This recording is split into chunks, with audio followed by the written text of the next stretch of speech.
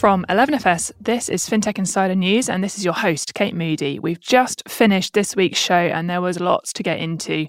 We're bringing you some of the biggest stories of the week, including Cash's comeback as the cost of living climbs. Some really interesting data starting to emerge about how the cost of living crisis is impacting customer behaviour, and some great discussion around what FinTech really needs to do to start helping in that space. We've also looked at Pagos's raise in LATAM in the payments space. Again, obviously the LATAM space just going from strength to strength. I feel like we're talking about it every week, but another really exciting news story, another really exciting company that are helping to innovate in the infrastructure space in LATAM. And also, Domino's dips out of Italia. So again, a big story as Domino's says goodbye to the Italian market. But what can we learn from that from a fintech perspective? And what do our guests think about pineapple on pizza? We get into all this and much more. So let's get into it. But first, a few brief messages. Don't go anywhere.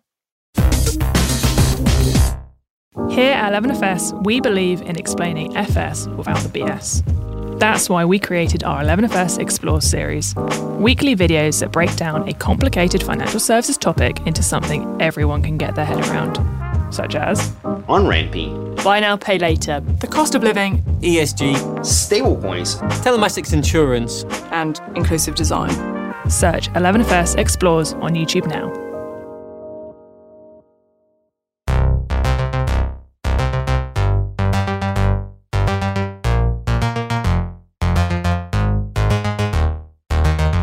Welcome to episode 654 of FinTech Insider. I'm Kate Moody, and I'm joined this week on FinTech Insider News by my 11FS colleague, Nicole Perry, Strategy Director for Business Design and Growth. How are you doing, Nicole?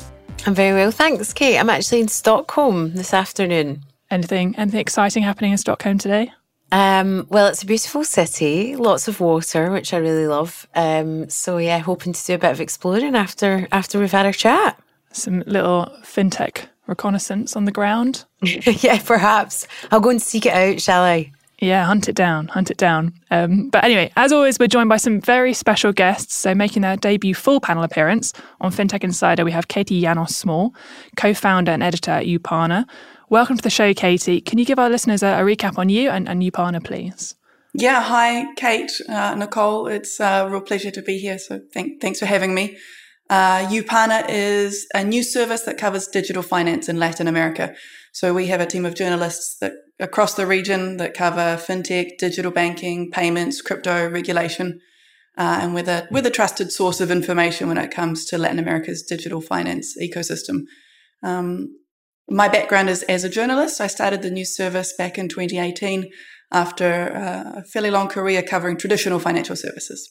It's a busy time for fintech news in LATAM, so I suspect you're being kept on your toes. Thank you very much for joining us. Looking forward to getting your take on the news. It's also a FinTech Insider debut for Brian Burns, Head of Personal Finance at Moneybox.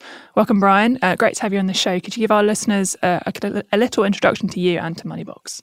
Absolutely. Thanks for having me. So my name is Brian Burns, Head of Personal Finance at Moneybox. I am a financial advisor by trade. I started my career in private banking and wealth management and then moved into the more digital space maybe 5 or 6 years ago. In April of this year, I joined Moneybox as their head of personal finance.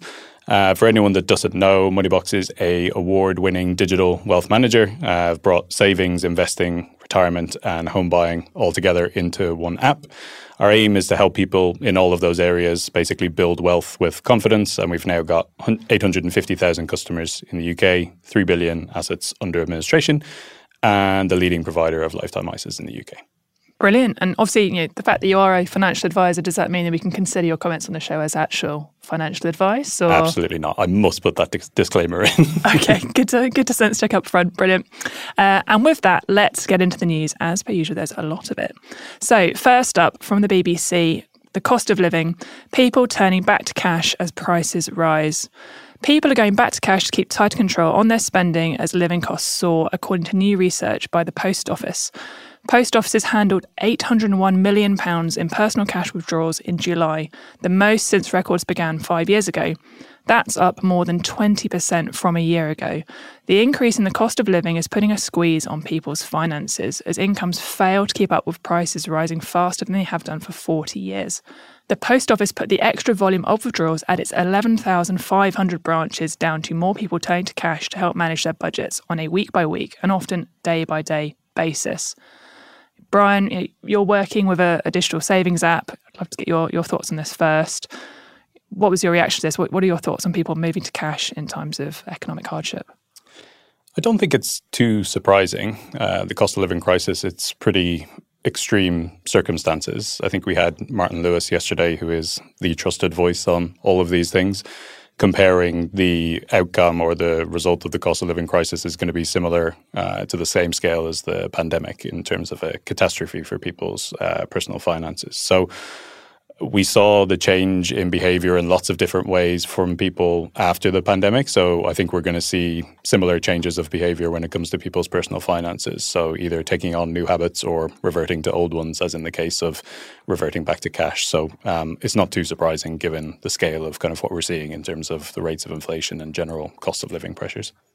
And is this a case of people trying to find a sense of control that they're not finding elsewhere, like they're not finding from their bank accounts? I think it is to a certain extent. I think it's also about our human nature and how we kind of view spending. A lot of the innovation around fintech has been about removing friction and removing pain points when it comes to buying things, basically, which has been positive in lots of different ways, but potentially not necessarily for trying to cut back on spending and budgeting, for example. It's extremely easy to spend on contactless, extremely easy to spend online. And for a lot of people, it's only when you get to the end of the month that you add these things up and realize that the money doesn't stretch to cover all of the essentials. So sometimes I think it might be controversial, but a little bit of friction on these things can be a good idea. And people are almost introducing friction into their own finances by withdrawing cash, putting it into different piles for different spending needs, and then budgeting that way. So it's a little bit about control, and it's a little bit about human behavior when it comes to spending. And how do you guys strike that balance at Moneybox? Obviously, it's a tricky balance to strike. Yeah, I think when it comes to Moneybox, the story on this one doesn't really change depending on economic circumstances. It's all about building trust, and it's also about empowering customers as well. So you want to try and inspire people to have confidence in whatever their financial goals is, whether that's making their money stretch to the end of the month, whether that's building up a emergency savings pot, whether it's saving for a first home, saving for retirement. These are all different financial goals, and what we want to do is try and give people confidence regardless of which one of those is a priority for them. So we try and do that basically with every part of the Moneybox app, just making it as clear as possible. And then there's also a huge educational awareness point that is part of my role at Moneybox. So I'm afraid the Moneybox customers are probably going to get sick of my voice and face over the course of the next 3 or 6 months. But we do have a huge responsibility to try and educate people through times like these and make it as easy as they possibly can do, pass on whatever education we have and pass on whatever tools that they need to take control of their personal finances, regardless of whether their goals are any of those ones that I mentioned. Oh, yes, definitely a key point around education. Have you seen any shifts already in the types of savings behaviours in the app? Are you seeing people looking for more advice or changing their savings targets? So we've seen small shifts here or there. I think on the advice or guidance piece, that has remained consistent. So from my perspective, I think a lot of the innovations around fintech and personal finance has been about giving people options. And I think the democratization of these tools has come a long way. And that is the stated goal of a lot of fintech personal finance providers, is give people options, give people tools, put them in control. I think what we need now is a little bit of context for people and a little bit of personalization. So what account is right for me? How much should I be saving per month to hit X, Y, or Z kind of financial goals? So we're seeing a lot of demand for that. People looking for a little bit of help, a little bit of context based on their personal situations. And in terms of wider trends, people are still saving, investing, buying homes, planning for their retirement. people opening savings accounts with us has been very, very consistent so far this year, if not up a little bit. People buying homes, again, we've had record number of mortgage applications in June with Moneybox, and record number of lifetime ISAs opened as well. So it's not saying that there isn't huge pressure on people's budgets and money at this stage, but they are still doing the saving, investing, retirement, home buying, that sort of stuff. So we're trying to empower them as much as possible to be able to hit those goals as easy as they possibly can. Well, yeah, no, it's great to hear that you guys are still seeing growth. And I think we talked about it in the show last week when we look at the US, that the idea that often these impacts are felt by the people at the bottom of the pile first and then kind of feed their way up through. So it'd be interesting to kind of see over time how that shifts. Nicole, what was your reaction to this story? So I think there's a few angles to it. And I think what will be really interesting is to see how fintech responds in what might be times of absolute survival for some people. And I have wondered before how effective fintech is when things are really, really bad. Fintech makes life seem quite aspirational and savings targets and roundups and assumes that you've got discretionary spend and discretionary income. But if you're in the position where your income's been completely wiped out or you were already living on a very, narrow edge in terms of what you had to spend and how much contingency you had, I found myself thinking about, well, what fintechs are out there that support that sort of situation? And I think that it's really important for fintechs to be really sensitive to this matter and that tone of voice will be so important. I'm a Monzo customer and I get notifications and emails and whatnot about going on holiday. But actually, if I was in a position where I was really feeling the squeeze of the cost of living crisis to the point that I was worrying about my finances, that I might not be able to put the lights on or buy the food that I would normally buy, that would just feel really insensitive. So I think it will be interesting to see how they respond, whether it shies away from or whether it's really leaned into. And I think the ones that do lean into it will be the ones that earn people's trust, for life at this time. And yeah, I was wondering if Moneybox had considered that in terms of their comms strategy or how you're engaging with your customers. Yeah, absolutely. I think the key word for us is empathy kind of right now. So you don't want to be putting in front of people, save up for a holiday fund if they're trying to meet the cost of their energy bills. You don't necessarily want to be suggesting, top up your pension or make additional retirement contributions again if people are very much focused on the short term. So empathy, as I say, the key word, but it's also meeting customers kind of wherever their goals are, because there are still people focused on that side of things and we need to help them. But we also very much need to help people that are struggling with the day-to-day and their bills. And as I say, from our perspective, that's where the education piece comes in, and just being as loud and as vocal as possible with all the tools that we can give people to try and help them budget and make their money stretch a little bit further.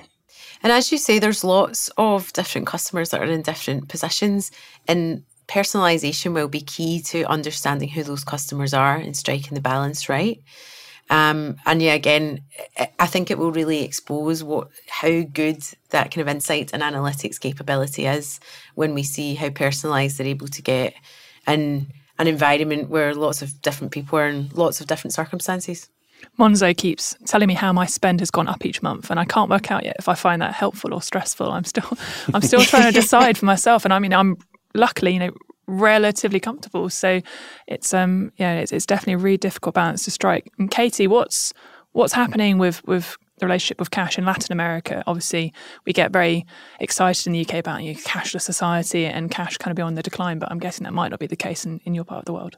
Yeah, I think there's really there's a lot of use cases for cash still in Latin America, and the consensus among the people that I speak to is that cash is not going away, even though there has been sort of massive digitalization over the last couple of years.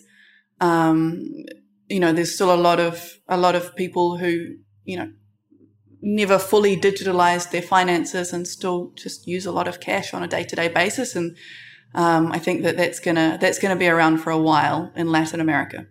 I think the other side of that is the cost of living crisis, which is being felt a lot in Latin America as well.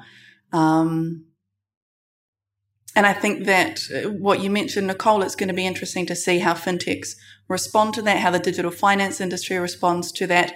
There are some of the more established fintechs in Latin America who grew up during prior crises, talking like 6 or 8 years ago. But there's a lot of startups that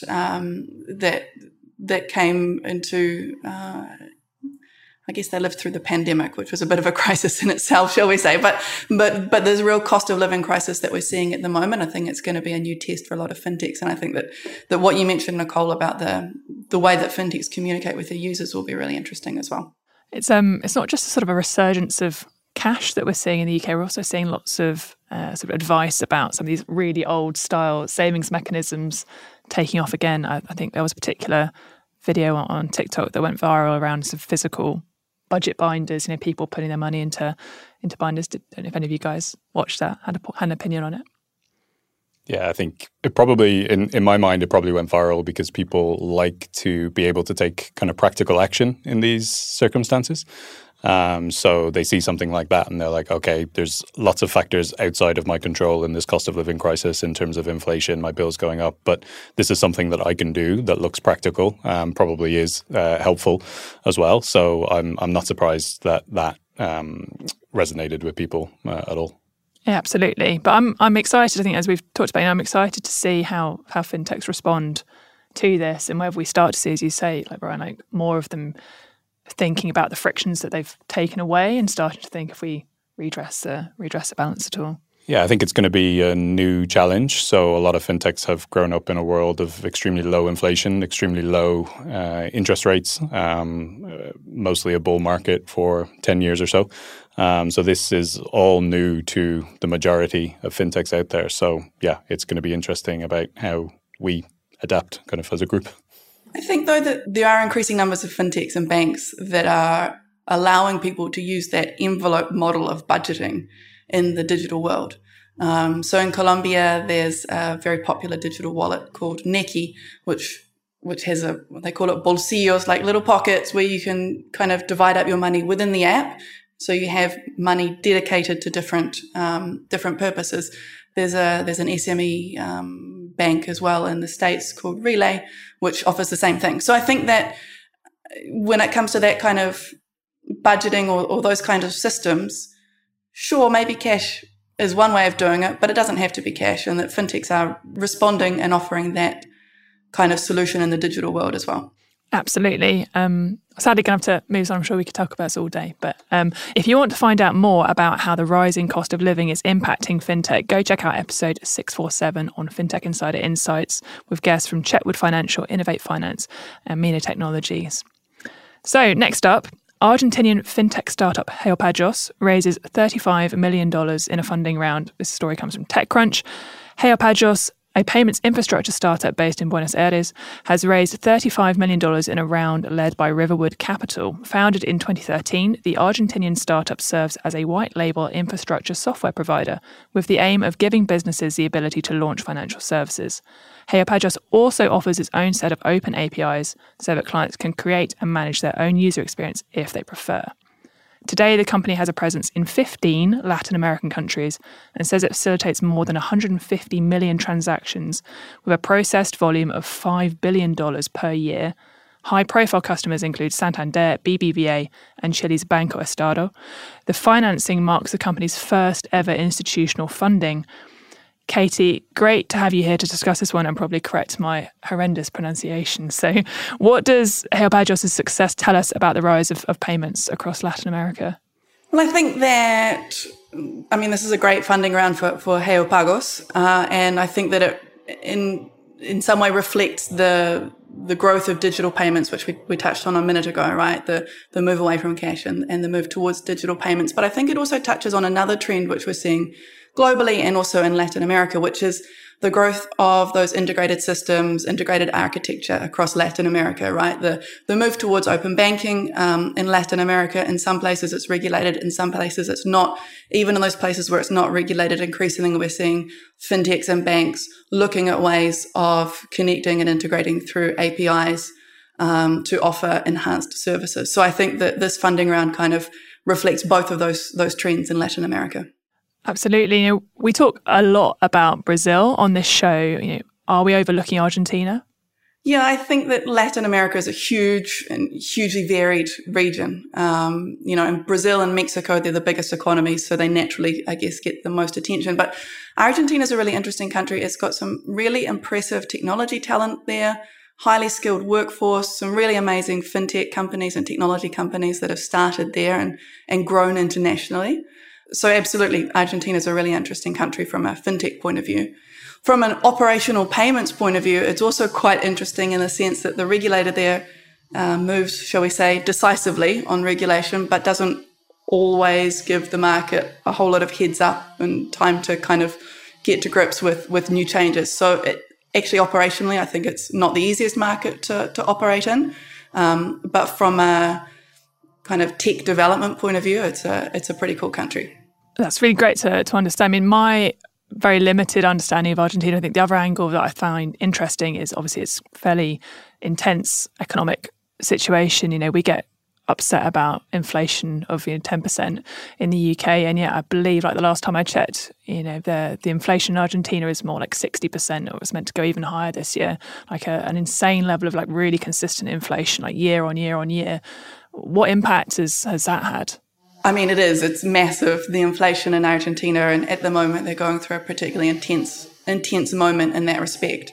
From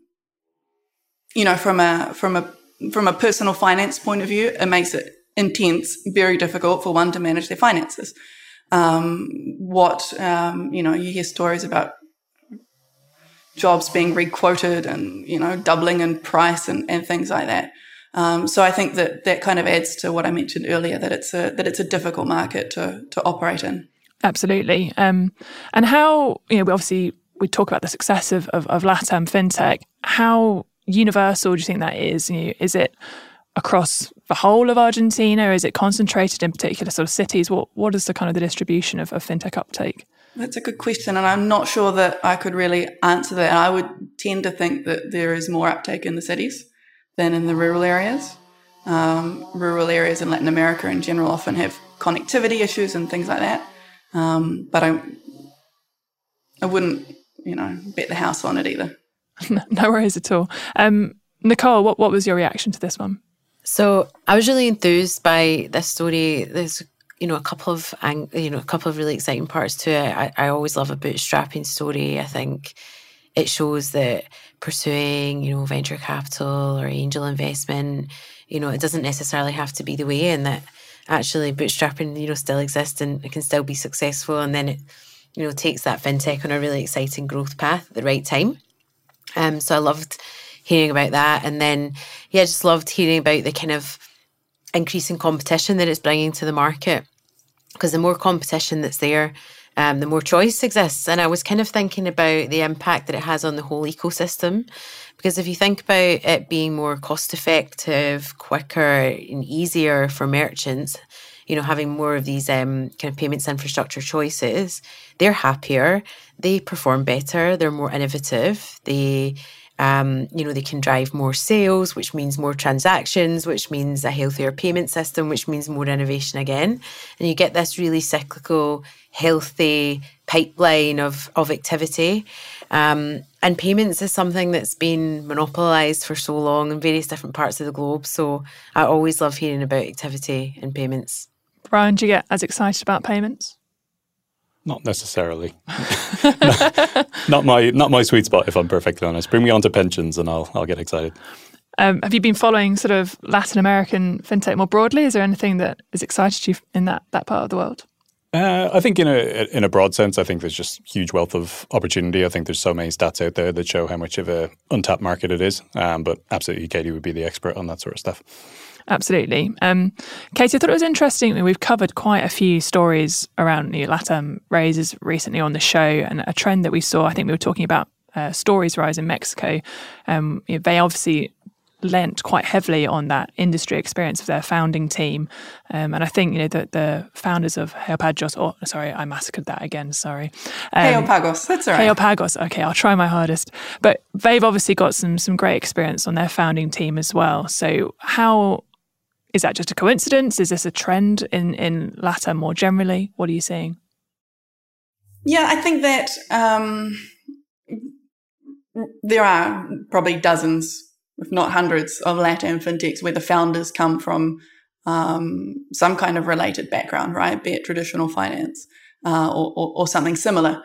What we're seeing as a trend in Latin America, an emerging trend, I would say, is for successful fintech entrepreneurs to kind of graduate to advising or backing new entrepreneurs that are starting up their companies, right? So one example that comes to mind would be Pier Paolo Barbieri, who is the founder of Ualá, hugely successful Latin American fintech. He's now launched a venture capital fund and is backing, other companies in that in the market. So I think that we're seeing kind of a graduation, like a second generation of fintech entrepreneurship in Latin America as an emerging trend. Yeah, I thought that was very exciting as well too, because you mentioned Ualá, and obviously they've been, as you say, hugely successful. But I thought it was interesting when you look at Pagos's page, they list Ualá as one of their clients. So it's interesting to see the system starting to support itself and growth, fueling more growth, and that's really exciting. Nicole, I mean, do you have a perspective on big bank experience coming into fintech? What do you think that'll contribute? I think it will be really interesting to see what impact it has on the business model. The fact that just now it's white labelling, but also they have the opportunity for open APIs. I wonder what kind of route they'll go down and pursue most. The white labelling is arguably a little bit easier, and the open API route requires a bit more relationship management with their client, or maintenance of the tech, making sure that it's top of the range, that the APIs are always really healthy. Whereas, I suppose it's the same with the white labelling, but it's more like the product off the shelf. So it'll be interesting to see the impact of different stakeholders and what business model they'll choose to pursue and what strategy they'll go after. Casey, you got any thoughts on business models in LATAM? Yeah, I think that the consumer-facing fintechs naturally gather a huge amount of attention. Their brands are super visible. But I think that there's an increasing number of Latin American fintechs that are offering back-end solutions. And that's obviously is necessary, but in Latin America, sometimes we think of Latin America as being like one region, but each country is very different in terms of its market dynamics, in terms of its regulations, in terms of the different players that act in the ecosystem. So I think that having back-end systems that can work with the unique dynamics of each market is super important, and that's perhaps what's fueling that growth as well of some of those perhaps less flashy, the brand names are not so well known, but they're super important fintechs in their own right. Absolutely. And yeah, we're covering LATAM a lot on the show, but I still feel that we're barely scratching the surface. So if you'd like to find out more on the LATAM fintech scene, please go check out episode 603 of Fintech Insider Insights, where Benjamin Ensor was joined by guests from Spiralem, Nubank and Prometeo to discuss what's going so right in LATAM right now, so you can dive into it in more detail there. We're going to just take a quick pause here. We'll be back very shortly. So we're going to go out on a limb here and assume that you're enjoying this podcast. We're also going to assume that, like us, you're a fintech nerd, and that our podcasts, live events, video series and documentaries keep you tapped into everything that's happening across fintech and connected to the fintech community. So if you're interested in creating content that informs and entertains, then you should definitely chat to our media team and get in touch on sponsors@11fs.com. Welcome back. Let's get into our next story. This one comes from TechCrunch. Zayzoon charges employees $5 to get paid sooner. So, voluntary benefits platform Zayzoon has raised $25.5 million in a mixture of debt and equity. Calgary-based Zayzoon closed a $12.5 million funding round co-led by Carpe Investments and Alpenglow Capital. This is alongside a $13 million loan from Canada's ATB Financial. Zayzoon's platform allows small and medium-sized businesses to implement an Earned Wage Access, or EWA, program. EWA gives employees access to some of their accrued wages before the end of their payroll cycle.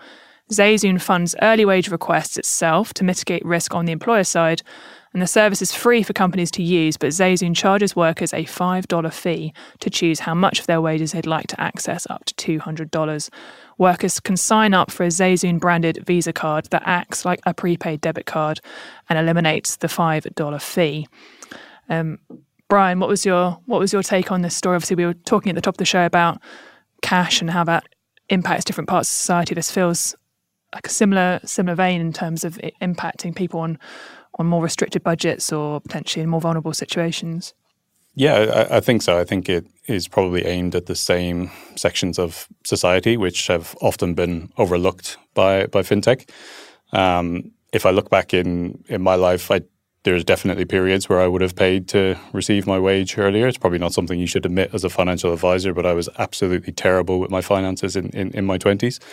And things like budgeting and cash flow was very, very difficult. You would kind of spend your way through the month and then you get to 3 or 4 days before payday and you'd realize things don't necessarily stretch as far as you needed them to. So, and that for me was still from a relatively privileged position of probably overspending socially rather than on bills and things like that. So I think sometimes when we talk about these things, we talk about it from a position of choice, as in would customers choose to do this? But I think for a lot of people, whether it's relying on cash or whether it's getting their wages paid earlier, it's from a position of necessity. Absolutely. Nicole, what's your view on earned wage access? So I had a little read of the founders of this fintech, and it all just seems very contradictory, to be honest. They've got this driving purpose to help the most vulnerable parts of society, and then it's a bit like, well, why are you charging them, £5 for the privilege of doing so? I mean, if I get to the end of the month and I need to borrow £10 and then I pay the £5, you'll pay 50% more. It's a privilege of accessing the service. It was just not very nice to read, to be honest. But when you unpick it, it also feels like this is a strategy for them to push penetration of the prepaid debit card, because you avoid that fee if you take that debit card out. And it all just feels a bit murky, and the push on the card feels a bit kind of bullying and, pushing people into making financial choices like taking out a new card because they desperately need that service. It just, did not sit well with me, this story. I mean, I suppose if you're playing devil's advocate, you could say that putting that fee on is meant to, we talked about friction at the start of the show. Does that fee encourage workers to think before they access their wages? We need to kind of get that balance right between ease of use and friction, I suppose. Yeah, that is a good point, and I suppose it's fair, but I'm just not really on board with that justification, I suppose. And the business model of earned wage, and especially what they've the connections they'll make with employers, there's just far more sustainable and fairer ways to make that business model work. This one's a no from me, I'm afraid. But be keen to hear from you, Katie, about how earned wage access is performing in Latin America. Last week on the story, we talked about another one of these that also wasn't very fair. Are we seeing this kind of insidious nature of it coming to the market over there, or is there genuinely helpful propositions becoming available? I think it's an interesting one, because I think that there are two sides of this coin, right? And on the one side, you can think this is a predatory way of giving people access to money that's effectively theirs. Another way of thinking about it is that from a lending standpoint, this is a differentiated way of lending, right? So to give you some context, in Latin America, salary advance fintechs are definitely like a category in their own right. There's a number of fintechs that operate in that vertical, and that's kind of the payroll lending or salary advances is kind of the terms that they use. So from a lending standpoint, though, if you think about it, it's quite interesting, because these companies partner with the employer. We're talking like big employers that, employ thousands of people. They get access to all of that HR data from the company, right? So then they can tweak the model to offer salary advances to staff who have been with the company for a certain amount of time. They can limit the advance to a certain portion of their salary. And at the end of the day, with all of that information and those kind of limits, they can offer better lending terms to a person than that person could get if they went to their bank, and certainly better than if they went to a loan shark. So I think that, and then in Latin America, often this is positioned as like a corporate benefit, that if you need an emergency loan, then we have this service. So I think that when you look at it from that point of view, this is a way of offering lending at better terms you wouldn't want to get into a habit. And I think that as we sort of discussed earlier, financial education has a massive role to play in making sure that people don't get into some nasty spiral of needing to borrow each month to make the end of the payroll. But you can imagine that if someone's got some unexpected expense, this is a way for them to take out a loan on better terms than they might otherwise have access to. Yeah, absolutely. And I suppose to Nicole's point about business models, we have seen some variation. Obviously, there are quite a few providers in this space now in all different parts of the world. And I think we are seeing some that are taking the same route of charging per access to the employee. But we are seeing some, I think the last time I checked, WageStream in the UK, for example, had more of that employee benefit model where, the employer was taking the cost of that and carrying that cost and providing it as a benefit to their employees. Yeah, I suppose to your point, Nicole, I noticed that it says in the news coverage of this one that employers have the option of subsidising that cost, but I didn't see many stats on how many were actually taking it up. I think if it's presented as an optional thing, I'd be interested to see how employers react. But I totally agree with you, Katie. I think there are elements of this type of service which are starting to introduce really interesting behaviours in the lending space and trying to reverse some of the inequalities that have existed. One of the things that I like about these models is that when you access that drawdown on your salary, it's automatically deducted from your next payment. So you can never really go into debt in theory.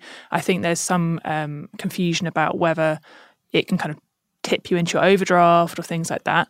But I think there's a real benefit to having that setup where you can borrow money in and automatically know that that's going to be deducted the next time your salary comes in. Like I'd love to see some of the kind of PFMs and some of the banking apps helping customers to do that based on their commitments, based on their bills, like helping you to kind of set that money aside automatically to cover your bills and your lending. Yeah, I think it could be, it's one of these products that should already exist. You know what I mean?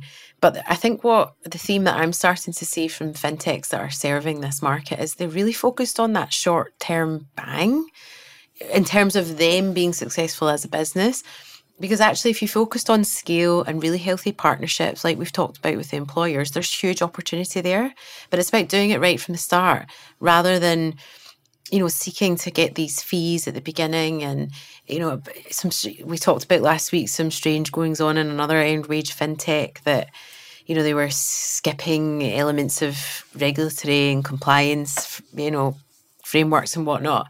But actually, if you set it up properly and you do it at scale, it could be super successful. So I think there's an opportunity for someone to come in, do it really right, show the benefit for both employer, for the consumer, the benefit commercially, and do it at scale and do it well. Brian, one for Moneybox. I mean, I guess it's a totally different proposition to savings, but I guess it's all about helping customers manage their budgets and kind of manage their outgoings. Where do you guys stand on it? Yeah, I think when you talk about fintech innovation and going back to the cost of living crisis that we were talking about at the start, this will be an innovation that puts money in people's pockets, which is basically what people are looking for now. I'm similar with Nicole, kind of torn in terms of the ethics of how, say, this one in particular is delivered. It really does feel like it should be something where the employer covers the cost of it for the sake of, as you say, $5. That adds up massively to the individual, but it feels like it probably wouldn't as much for the employer. So I think when you look at the alternatives that people have when they will be availing of a product like this, like you do see stories now in the UK about the reemergence of loan sharks and things like that. So it's a delicate topic, and I think if you keep people out of the traps of loan sharks or extremely high interest debt, if done properly, as Nicole says, I think it could be a huge winner. So lots of promise, but also lots of potential pitfalls. We'll have to keep an eye. I think this isn't a sector that's going to go away, particularly as we carry on in these economically challenging times. So we'll continue, I'm sure, to carry on talking about it. Sadly, got to move us on. So our next story comes from The Guardian. So this is a SoftBank CEO ashamed of pride in past profits as record losses prompt cost cut. SoftBank has reported a record quarterly loss of 3.1 trillion yen, so that's £19 billion sterling, This is after the global sell-off of tech stocks, prompting the Japanese conglomerate to embark on a big cost-cutting drive. Masayoshi Son, the chief executive of SoftBank, said the company was to launch a dramatic cost-cutting drive following a 7 trillion yen gain in investments made by its vision funds was almost completely wiped out over the past 6 months. Son said that he'd got carried away with the tech boom last year, but now feels embarrassed by that reaction. He said, "I'm ashamed of myself for being so elated by big profits in the past," and said the headcount at its vision funds may need to be reduced dramatically. Wow, it's strong language. Is ashamed, embarrassed a reasonable reaction, Nicole? Is this kind of language that we'd normally hear in this kind of conversation? It does feel slightly exaggerated, but maybe he's just being honest for once, which I suppose in a way is actually quite refreshing. You know, we get these spin doctor versions of company performance all the time, although I'm not sure you can spin doctor away a £19 billion loss from one of the biggest VC funds in the world. But anyway, that would be one take on it. And then my other thinking on this is it's a bit strange because it's not as if we didn't expect a global economic downturn. You know, it didn't come out of nowhere, and the enthusiasm was there, and the belief in the system and the performance of tech was there. There was always anticipation that this would happen. So I kind of hate to say it because it feels really critical, but the word greed springs to mind a little bit for me. Brian, what was your reaction to this? Yeah, certainly quite extreme language. I think probably more interesting than most results announcements that we see these days. So long may that continue. I think it's very honest, and we should probably kind of commend that. But in some way, I find it relatively uplifting that one of the biggest funds in the world can fall victim to the same exuberance that individual investors can as well. So I thought that was quite interesting. But I'm sure, like some of the individual investments that SoftBank made, they abide by the same principles that most investors should in terms of long-term and diversification as well. They probably didn't set out to make these individual investments and say these are going to be up every quarter to their investors. Like, these are long-term investments. Some of them will work, some of them won't. So it's the same principle as individual investors as well. So I kind of find that quite interesting that, as I say, the biggest fund in the world has basically the same issues and potential problems and pitfalls that we all do with our ISAs and pensions. Absolutely, yeah. I mean, it'll be interesting to see. Obviously, it's strong language. It'll be interesting to see, as he's alluded to, what changes then occur at SoftBank, both internally and then, externally as well. Nicole, do you think this will change how SoftBank are behaving out in the big bad world? I don't know if you saw, but he also said that, reflecting on it, if we had been a little bit more selective and invested properly, it would not have hurt as much. So that leads me to think that the diligence that should have been there wasn't. And I know that over the last couple of years, the race to secure some of these investments between VCs is just so crazy hot, and that these deals can happen in a matter of days. So I wonder, there's pressure coming from all angles, and you would like to think that they would learn from that, but there is the potential that you start with good intention, the race heats up again when the economy is fixed and you see the same types of behaviour. I think the challenge is that you always need one really strong player to put the best foot forward, and then the rest will follow. It's never a collective agreement that we will do things more sensibly, perhaps. So yeah, it'll be interesting to see what happens over, I suppose, the next 18 to 24 months with SoftBank. Absolutely. Katie, I believe, if I'm right, SoftBank have created a fund in LATAM as well. It wouldn't surprise me, obviously, given the size of the market. I think it's sort of several $1 billion worth of funding for LATAM. So what do you think the fallout of this could be for LATAM? It's going to be really interesting to see. SoftBank, just as in the rest of the world, were known in Latin America for making these massive bets on companies, almost sort of moonshot type bets. I remember a few years ago, they invested in Creditas, which is a Brazilian lender, and part of Creditas's strategy was to move from simply financing things to actually doing things. Instead of just financing, giving you a loan for your home repairs, they actually sent out a team of architects and whatever to actually do the repairs. So it was those kind of really innovative, out of the out of the box type bets that SoftBank was known for, and kind of created a lot of heat in the market. What we saw, or what I heard kind of talking to different types of investors in Latin America, was that there was kind of a tension between the funds that have been investing in Latin America for a long time and see themselves as dedicated LATAM funds versus, over the last couple of years, the bigger global funds, of which SoftBank was one, kind of swooping in with these massive checks, pushing up valuations, and making some of those deals actually a little unreachable for the more dedicated funds who felt like they kind of put in the legwork over the years. So that being said, SoftBank does have a Latin American fund. It's going to be interesting to see how it continues to invest in the region, and whether its strategy changes. Do you think we might see fewer mega rounds going forward? That was something you got quite used to, these huge valuations, do you think? Oh, we've definitely seen fewer mega rounds in Latin America this year. It's really just kind of cooled. The market has definitely cooled a lot in Latin America this year. So I would expect that to continue for a little while. Were there any that took you particularly by surprise, or?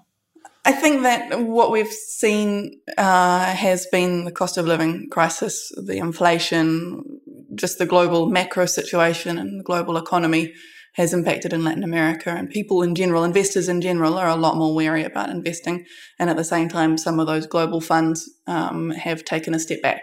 So yeah, it's last year we saw mega round after mega round. We used to joke internally that there was a new unicorn every week. This year there's probably been one or two new unicorns in Latin America. Absolutely. Nicole, there's some chat about SoftBank going private. Is that something that you've had a look at, or? So people close to SoftBank confirmed to the FT that Son had discussed the option of taking SoftBank private on several occasions over the past 3 years. So the idea had always apparently been rejected, largely in part because of pressure from SoftBank's biggest Japanese banking lenders. So yeah, I mean, would any company want to go private after performance like that? I don't think that we'll see it on the horizon anytime soon, but yeah, I suppose it depends how the rest of the portfolio plays out. And they've had some fantastic bets over the years. So if one of those, comes back with the right return over the next 12 months, then maybe it will be a move that he does a 180 on and decides to make. Yeah, absolutely. Want to watch. Brian, how much does the behaviour of these big VCs influence others further down the chain, or kind of the rest of the financial ecosystem around them? I think it does a bit, but it's more for me to do with the economic conditions. Like, it's not purely led by SoftBank's activities. It's more to do with, let's say, wider things like interest rates and the availability of capital. So I think Katie referenced, like, we are seeing a lot more restraint and focus on fundamentals when people are raising, which isn't necessarily a bad thing given some of the exuberance that we did see over the past few years. And that may well channel the funding more towards some of the really, really good prospects rather than just focusing on pure growth, rather than, say, fundamentals of companies and profitability as well. So the hope as well is that it doesn't affect the really smaller companies. Things like seed capital, they tend to be smaller checks, so they tend to be a little bit less susceptible to economic conditions as well. So yeah, we'll see. We'll see. Okay, now for the part of the show where we quickly round up some of the other stories from the week that we didn't have time to cover but still definitely deserve a shout out. Nicole, do you want to get us started? Sure. Thanks, Kate. So first one up is the Bank of London is planning to boost its US presence with a tech hub in North Carolina. And this came to us from the Retail Banker International. So the Bank of London has unveiled plans to boost its footprint in the US by opening its US global platform and services headquarters in Charlotte, North Carolina. The UK-based clearing bank noted that it will make a multi-million-dollar investment and create 350 new jobs across multiple disciplines as part of its expansion plans. New positions at the US division will cover software development, compliance and risk, tech ops, infrastructure engineering, and business operations. Bank of London noted that Charlotte is the second largest banking city in the US after New York, and opening a division there gives it access to a new talent pool. The company did not disclose the cost of the proposed investment. So I did not know that at all, that Charlotte was the second largest banking city in the US after New York. So I suppose it makes sense from that perspective. But sort of more importantly, Bank of London focuses on truly game-changing and patented technology, particularly around powering the borderless economy of the future. So it's no surprise that they're expanding in a place that's known for top tech talent in Charlotte. Yeah, I was a bit surprised by that step about Charlotte as well. I've been through their airport, but just en route to somewhere else, I did not realise I was going through such a prominent place. Yeah. So I'll pay more attention. Doesn't get much airtime, does it? But perhaps it will now if they continue to expand there. Absolutely. Watch out for Charlotte. Our next story in this section. So the Central Bank of Kenya doubles down on its position on Flutterwave and Chipper Cash, ordering banks to close fintech's accounts. We've taken this one from Business Insider Africa. So the Central Bank of Kenya, the CBK, has ordered commercial and microfinance banks in the East African country to stop doing business with Flutterwave and Chipper Cash. In a letter from the CBK, chief executives of the country's affected banks were ordered to close all accounts linked to the fintechs, freezing the cash in them and reporting their compliance within 7 days. CBK's governor had earlier warned that Flutterwave and Chipper Cash were not licensed to operate remittance services in the East African country. Flutterwave has reacted to the development in Kenya, telling Tech Cable in an email that it initially entered the Kenyan market through partnerships with local lenders. As its operation grew, the company said it then applied for a payment service provider license, and approval to said license application is still pending. We previously covered the news a court in Kenya had frozen more than $40 million in accounts belonging to Flutterwave under the country's anti-money laundering laws. Wow, busy times in Kenya. We covered another, I think, more positive Kenyan fintech story last week. So I suppose just a reminder, if anyone needed one, that this is one of the most interesting markets in Africa at the moment. I feel like we're still a bit too much in the midst of the legal wranglings to get a clear sense of what's actually going on. But we obviously know that Flutterwave applied for that license in 2019. So the intention to be regulated seems to be there. But these companies are growing at such an insane rate. So I think Flutterwave raised $250 million in their Series D in February, and that tripled their valuation in just 12 months. So it must be so challenging to grow that quickly and still be reliant on all these sort of complicated interrelated partner licenses. So I think reading the statement that Flutterwave put out in response to this, they finished by saying that they want to collaborate with the regulators to create an atmosphere that fosters innovation, which feels to me like a sort of fairly unsubtle hint that they see this as a case of the regulator having some growing pains as they evaluate their role in this sort of rapidly evolving fintech market, sort of looking for that balance between innovation and safeguarding. But yeah, hopefully we'll see a resolution soon, both for the customers who are directly impacted and for the international investors who substantially back these firms. Okay, let's bring everybody back for the final story of the week. This is from CNBC. Domino's Pizza says arrivederci and flees Italy after failing to win over local customers. Just 7 years after making its debut in Milan, Domino's Pizza is saying arrivederci to Italy. The fast food giant closed the last of its 29 stores after struggling to gain a foothold in the country, with locals unconvinced by the American chain. The company's exit from Italy was met with cheers on Twitter, where users mocked Domino's for even attempting to establish a foothold in the homeland of pizza in the first place.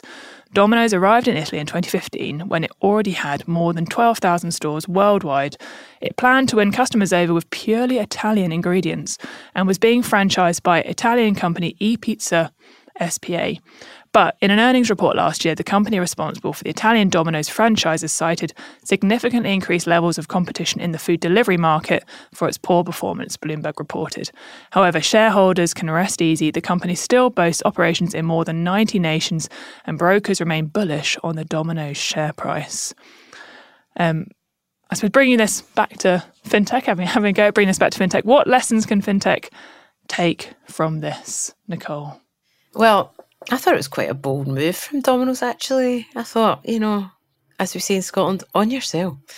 But, there's a few lessons in there about knowing your customers and, cultural fit and whatnot. But now, in all seriousness, I think I was really thinking about these parallels between this kind of strategy from Domino's and what it means for fintech, and whether there's any part of fintech that just simply can't be touched. And I really don't think that there is. And, as we always say, fintech and digital banking is only 1% finished. And I think that nowhere quite has captured a market so much that there could not be another disruptor that would come in to do it even better. So in the spirit of Domino's, I liked the boldness, I liked the challenge, I liked their drive and ambition to expand. So yeah, I don't think that we are in a position that fintech couldn't, attack, a new fintech couldn't attack another segment of fintech or of that or of a market. Katie, what's your view? What's the fintech equivalent of Domino's bringing pizza to Italy? I feel like there's some sort of parallel with the blockbuster Netflix story that people always trot out about disruption, like Domino's went into the market with these big ambitions, but then the pandemic hit and the food delivery platforms suddenly kind of the food delivery platforms disrupted Domino's perhaps proposition of making delivery easy, right? So I think, we can look at those parallels of the user experience and industry disruption, I think, with this story, perhaps, if you want to bring it back to the tech world. Well, we're trying our best to. Brian, any lessons that you've learned from this that you'll be taking back to Moneybox? I think the decision-making was quite impressive in a way, like to go into Italy as a pizza making chain and take on that industry, like that's a bold decision, but also to decide relatively quickly in the corporate world, 7 years, that this isn't working, we're going to get out. I think that's quite impressive as well. I think we can learn lessons from that when something isn't working to stop it and to pivot. But as you said, they're in 90 countries, so I think generally they'll be fine. There was always a rumor that one of the franchises in Dublin was the busiest in Europe, if not the world. So I've just got a sneaking suspicion that countries like Ireland and the UK will probably make up for the failure in Italy. I'm doing my best to contribute as well. So, obviously we need to address the elephant in the room here. Were pineapples responsible for this move? Nicole, where do you stand on pineapple on pizza? Yeah, because they took that as an option into their Italian menu, right? There's being bold, but then there's just taking it a step too far, I think. I'm not surprised that the Italians were abhorred by this. Personally, I love a good bit of pineapple on a pizza. Can't beat that, sweet and savoury. But I can see why it wasn't welcomed with open arms and by the Italians. What about you, Katie? Fan? I'm all for exotic toppings on pizzas. I think that, maybe the Italians started the whole pizza thing, but New Zealand does a pretty good, Antipodeans do a pretty good exotic pizza with, sweet potato and avocado and all kinds of crazy things on the pizza. So I'm an adventurous pizza eater, let's put it like that. You've pushed Nicole too far there, Katie. Yeah, avocado on the pizza. Not sure it would fly initially, let's be honest. No, absolutely not. Certainly wouldn't fly in my house, Katie, but we'll let you off with it. What about you, Brian? So I'm personally pro, which I thought was a more controversial opinion, but after a quick Slack poll in the office today, it did lean towards more people being pro than against, but some extremely strong views on the topic. Wow. I'm hoping that we haven't caused a culture issue at Moneybox just in your preparing for this show. Well, it then went on to discussions on Yorkshire puddings and again some extremely strong views. So yeah, we're gonna have to shut down that thread quite quickly after the show. Okay, fingers crossed. My personal take, again, I'm not a big fan of pineapple on pizza. I think all pineapples globally should be reserved for pina coladas, and any put on pizzas are just being wasted when they could be making delicious cocktails. But yeah, that's my professional opinion. Anyhow, thank you. That wraps up today's news show. Thank you so much to today's guests. Where can people find out a bit more about you, Nicole? You can find me on email at nicole.perry@11fs.com or on LinkedIn under Nicole Perry. Katie, what about you? You can find me on LinkedIn, Katie Janos Small, and you can check out Upana, that's iupana.com. We offer coverage in English as well as Spanish and Portuguese. So awesome. And Brian, what about you? Yeah, similar, LinkedIn, Brian Burns, and also download the Moneybox app and I'll be there as well, giving my guidance to customers as well. Brilliant. And as for me, you can find me on LinkedIn, Kate Moody, and on Twitter at K8Moody. Thank you very much for listening. You can join the conversation on social media or email podcasts@11fs.com. Thank you very much. Goodbye.